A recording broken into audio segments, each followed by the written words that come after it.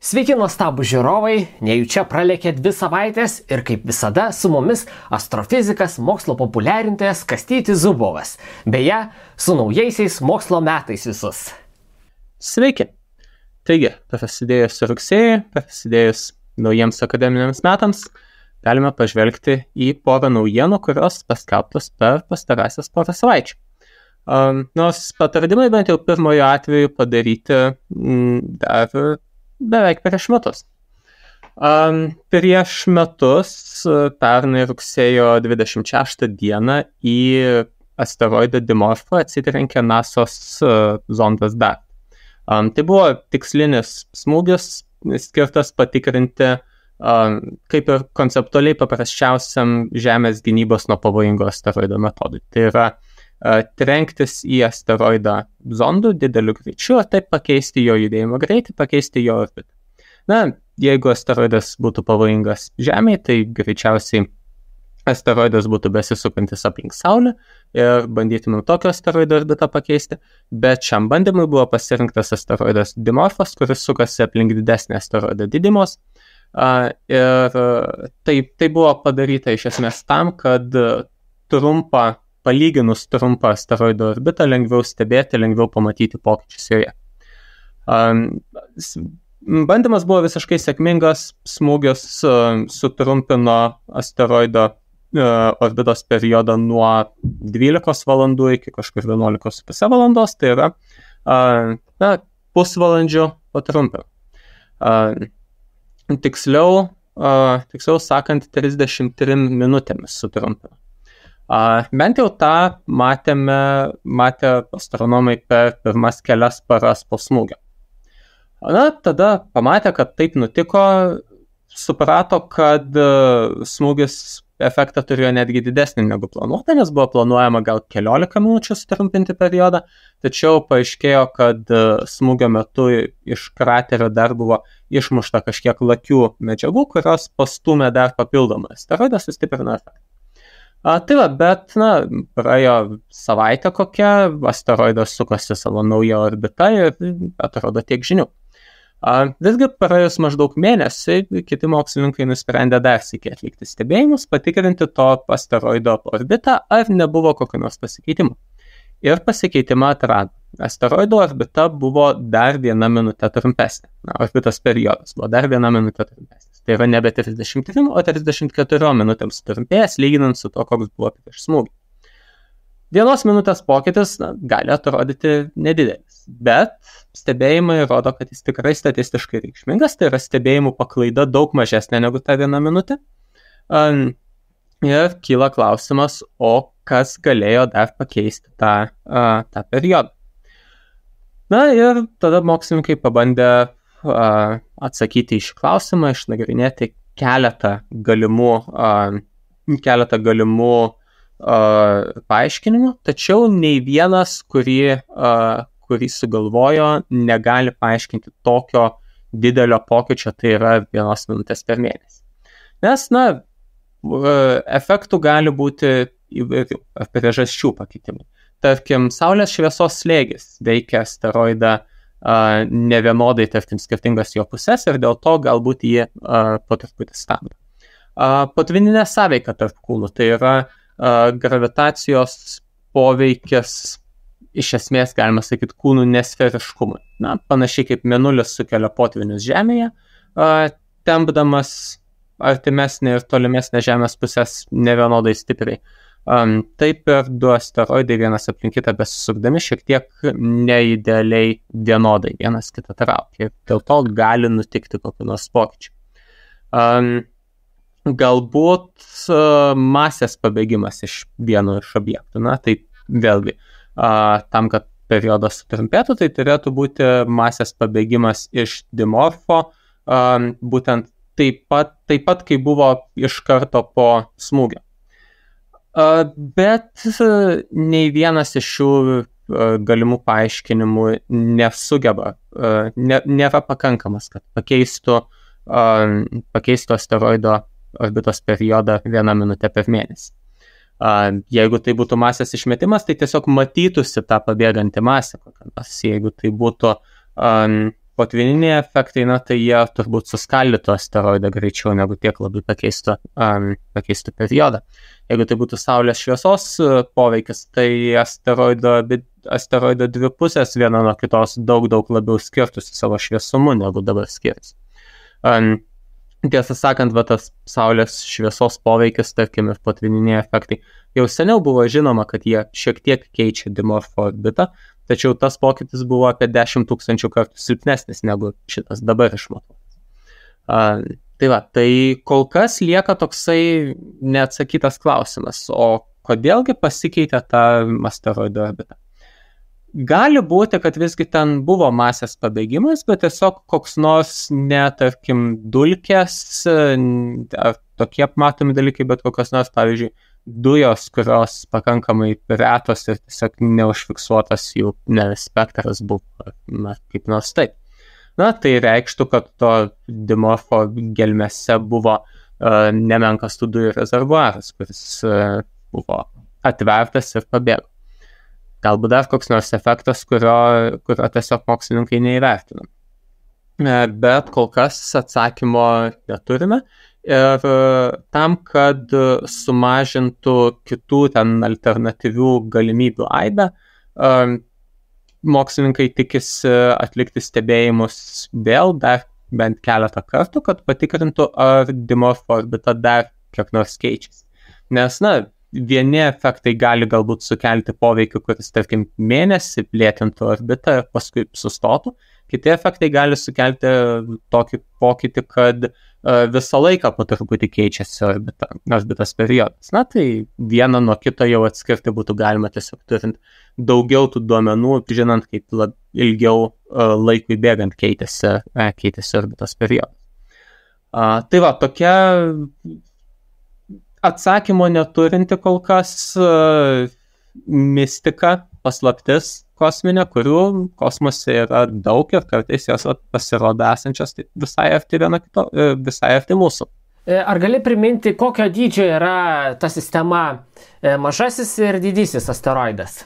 Didymos yra maždaug 760 metrų skersmens, man atrodo, o Dimorfos apie 170.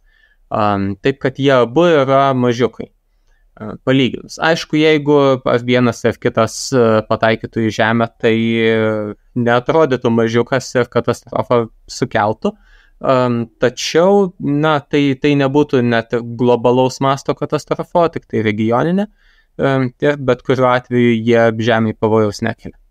Jų mes patys negalim matyti su mėgėjiškais kokiais teleskopais. Plika akimi tai tikrai ne, o su mėgėjiškais teleskopais irgi neišeitų, nes regimasis ryškis yra maždaug 23, kas yra labai žemas ryškis.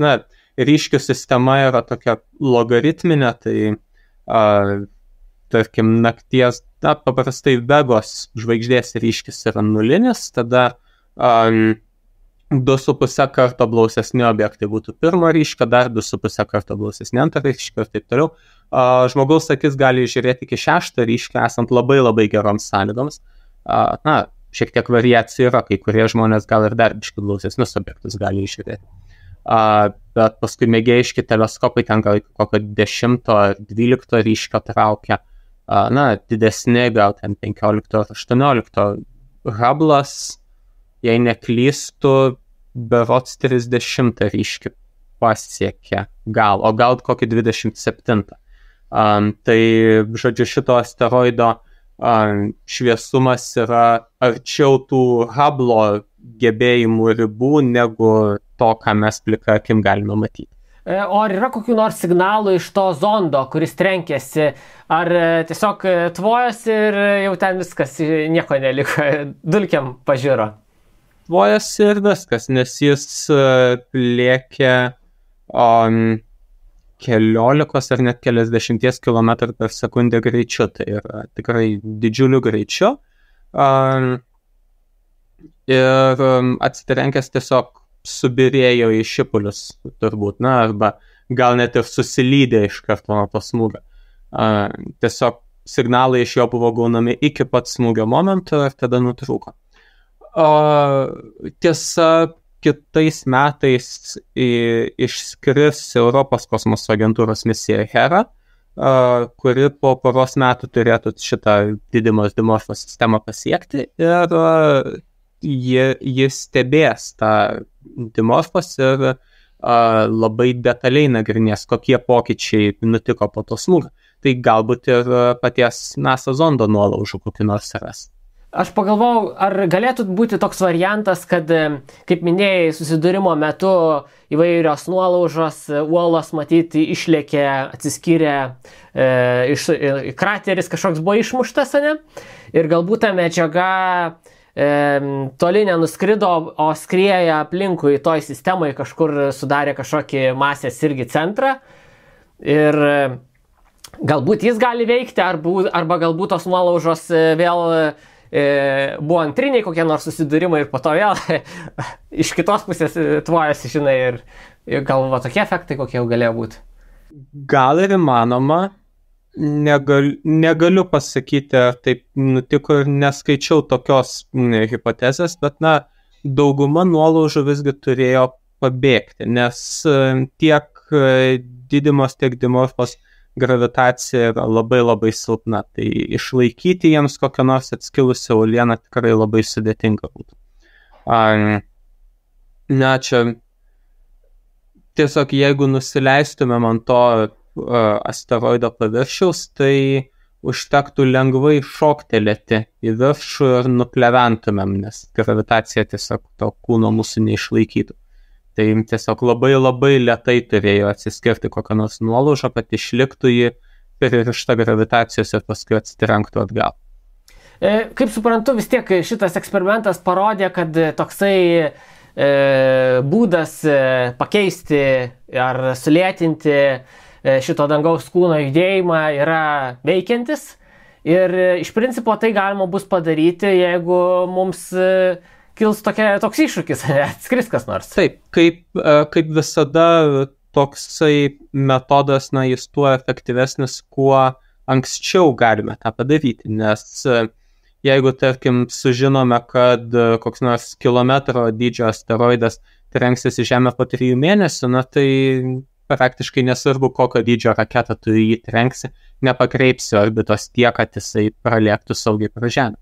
Bet jeigu sužinome, kad asteroidas į Žemę trenksis tam po 30 metų, tai tada užtenka labai nedidelio postumio, labai nedidelio orbitos pakeitimo, kad po 30 metų jis tiesiog saugiai pralėktų kur nors, pavyzdžiui, mėnulio atstumu namų ar toliau. Ar yra kažkokių tokių kosminių aparatų, kurie iš principo jau paruošti ir tik laukia, kai galima bus juos paleisti, kad kažkur trenksis ir nustumti, žinai? Kiek žinau, nėra. Iš kitos pusės, paimti raketą, prie jos pritaisyti navigacijos sistemą, kuri ir nukreipti į tinkamą orbitą, nėra super sudėtinga užduotis. Ir manau, kad vėlgi, turint keliasdešimties metų šitą išankstinį perspėjimą, tai tikrai galima, manau, kad per metus ar greičiau paruošti ir išskraidinti tą misiją. Jeigu čia būtų toksai iššūkis į Europą taikytųsi, ar mes prašytume NASO's pagalbos, ar patys europiečiai, pavyzdžiui, sugebėtų pasileisti tokią misiją? Man visų pirma, manau, kad jeigu keliasdešimt metų į priekį, į ateitį numatom, kad asteroidas susidurs su Žeme, tai net jeigu tikrai žinome, kad susidurs, tai susidūrimo laiko paklaida turbūt būtų tokia, kad negalėtume pasakyti, kad jis trenksis į Europą, nes nežinotume, kaip Žemė bus atsisukusi to susidūrimo metu. Bet jeigu kaip nors taip žinotume, kad tikrai į Europą trenksis ir būtent čia bus tik tai regioninio masto kokia nors problema, tai vis tiek aš nemanau, kad NASA taip sėdėtų rankas sudėjusi ir sakytų, tai jūs europiečiai patys tvarkykitės. Aš nebejoju, net jeigu paaiškėtų, kad smūgis bus kur nors į Rusiją, tai nemanau, kad NASA ir Europos kosmoso agentūra sakytų, į Rusai patys tvarkykitės. Nes, net jeigu ta katastrofa kaip ir regioninė, tai yra ten smūgis, visas krateris, sprogimo banga ir taip toliau, viskas ten kelių šimtų kilometrų spindulio per regione tik tai poveikį turi. Tai vis tiek bendras poveikis atmosferai, biosferai, visokiai ir taip toliau, jis tikrai gali turėti globalių pasiekmių, taip kad čia tikrai bendras visos žemės, visos žmonijos reikalas būtų susitvarkyti su tokiu pavojumi.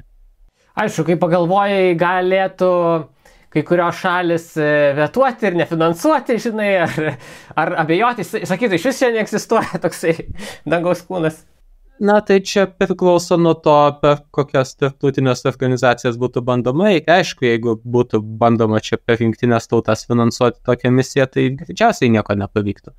Bet yra efektyvesnių metodų. Tiesiog NASA padaro zondą ir išsiunčia.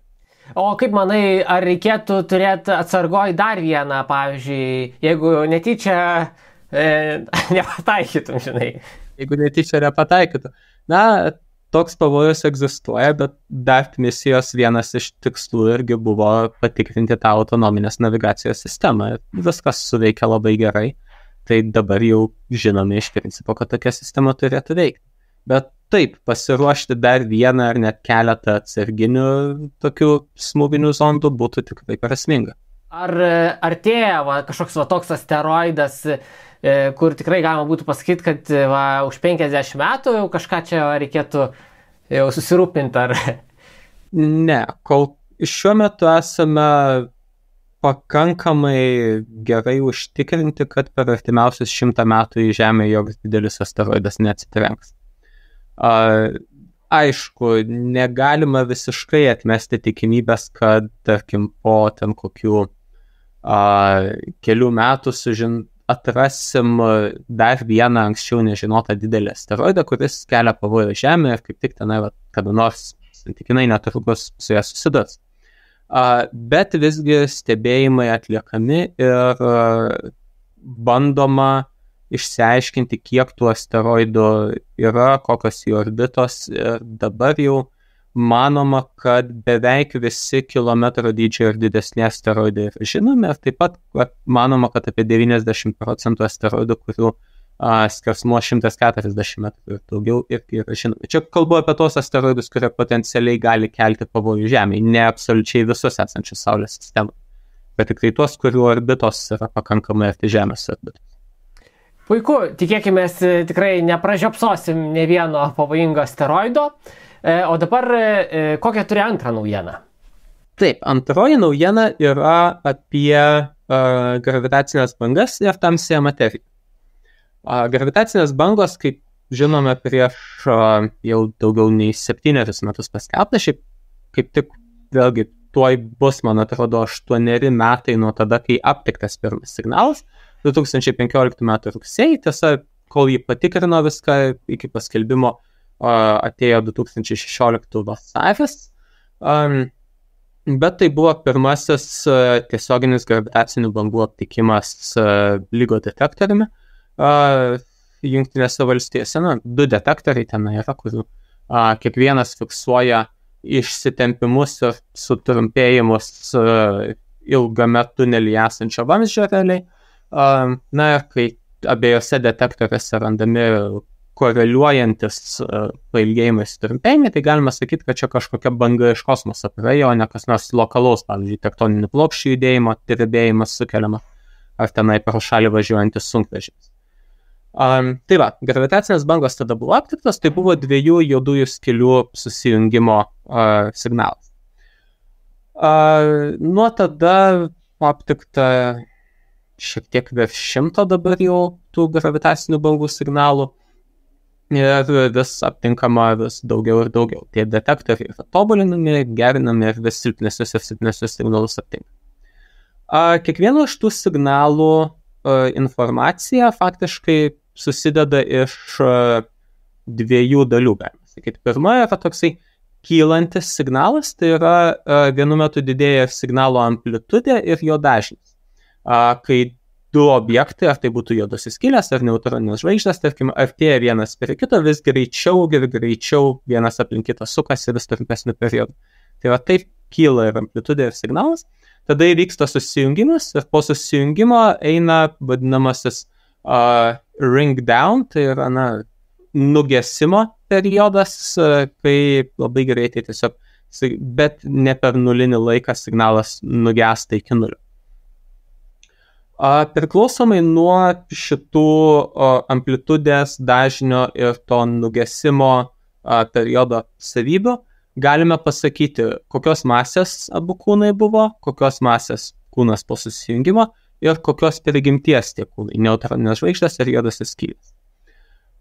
Iki šiol visos aptiktos juodosios skylės buvo 5 ir daugiau Saulės masių, visos neutroninės žvaigždės buvo iki maždaug 2,5 Saulės masės.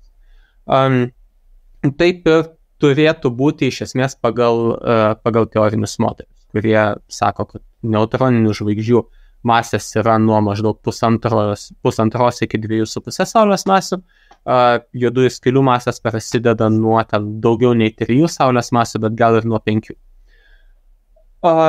Tačiau šitie modeliai kalba apie žvaigždžių evoliuciją ir žvaigždžių evoliucijos pabaigos padarinius. Tai yra masyvi žvaigždė, sprogsta supernova ir jos vietoje lieka arba neutroninė žvaigždė arba juodoji skylė. Yra ir kitų galimybių, kaip juodosios skylės gali atsirasti. Viena iš galimybių yra, tarkim, vadinamos pirmykštės juodosios skylės, kurios galėjo atsirasti dėl atsitiktinių tankio fluktuacijų pačioje visatos pradžioje.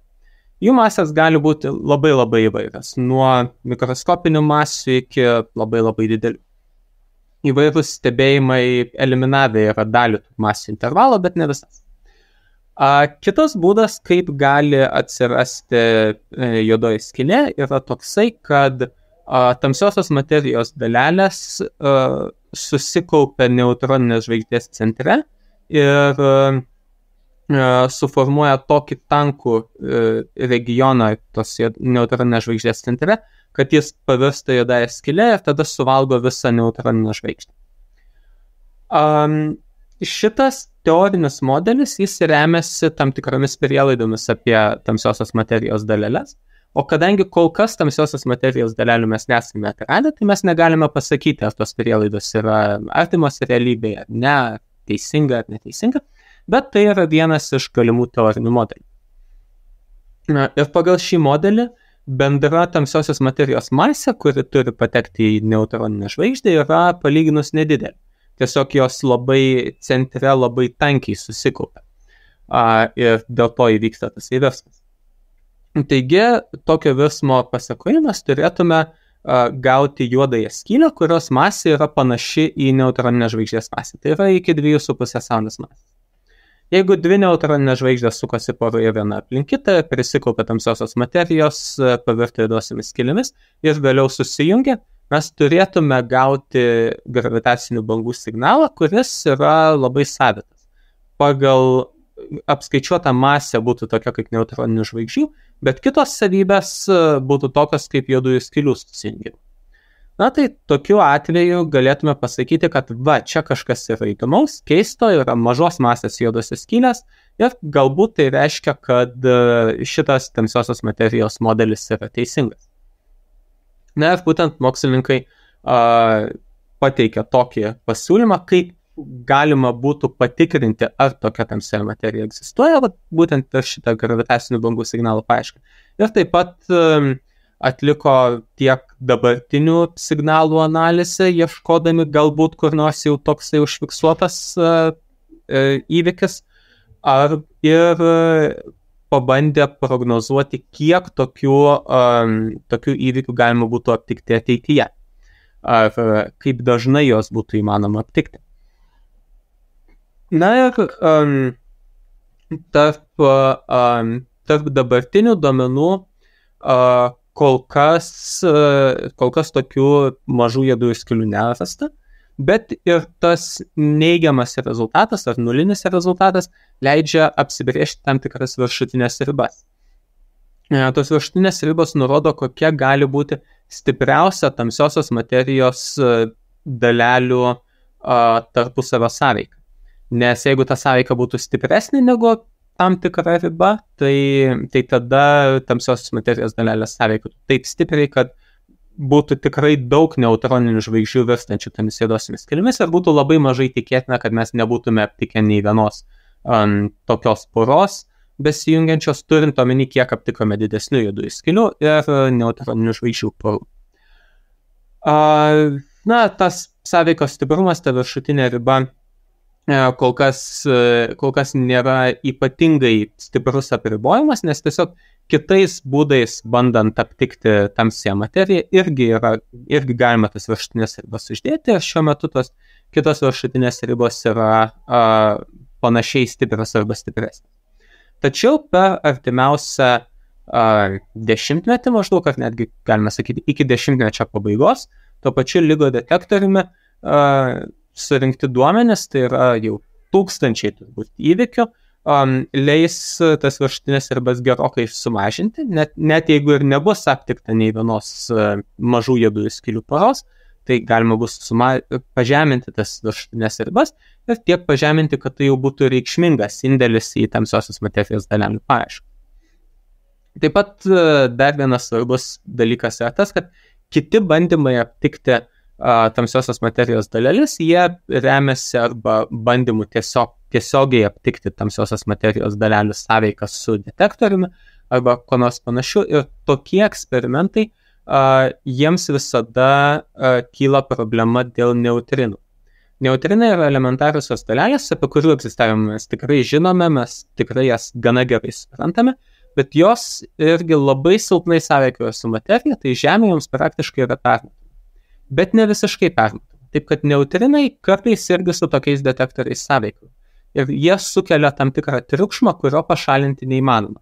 Nes nesvarbu, kaip tu labai bandysi izoliuoti detektorių, neutrinai praktiškai pralėks pro bet kokią izoliaciją ir kartais tame detektoriuje sukels žybsnį.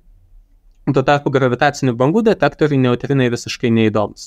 Tas detektorius veikia kitokių principų ir neutrinų signalai jam visiškai neturi jokios įtakos.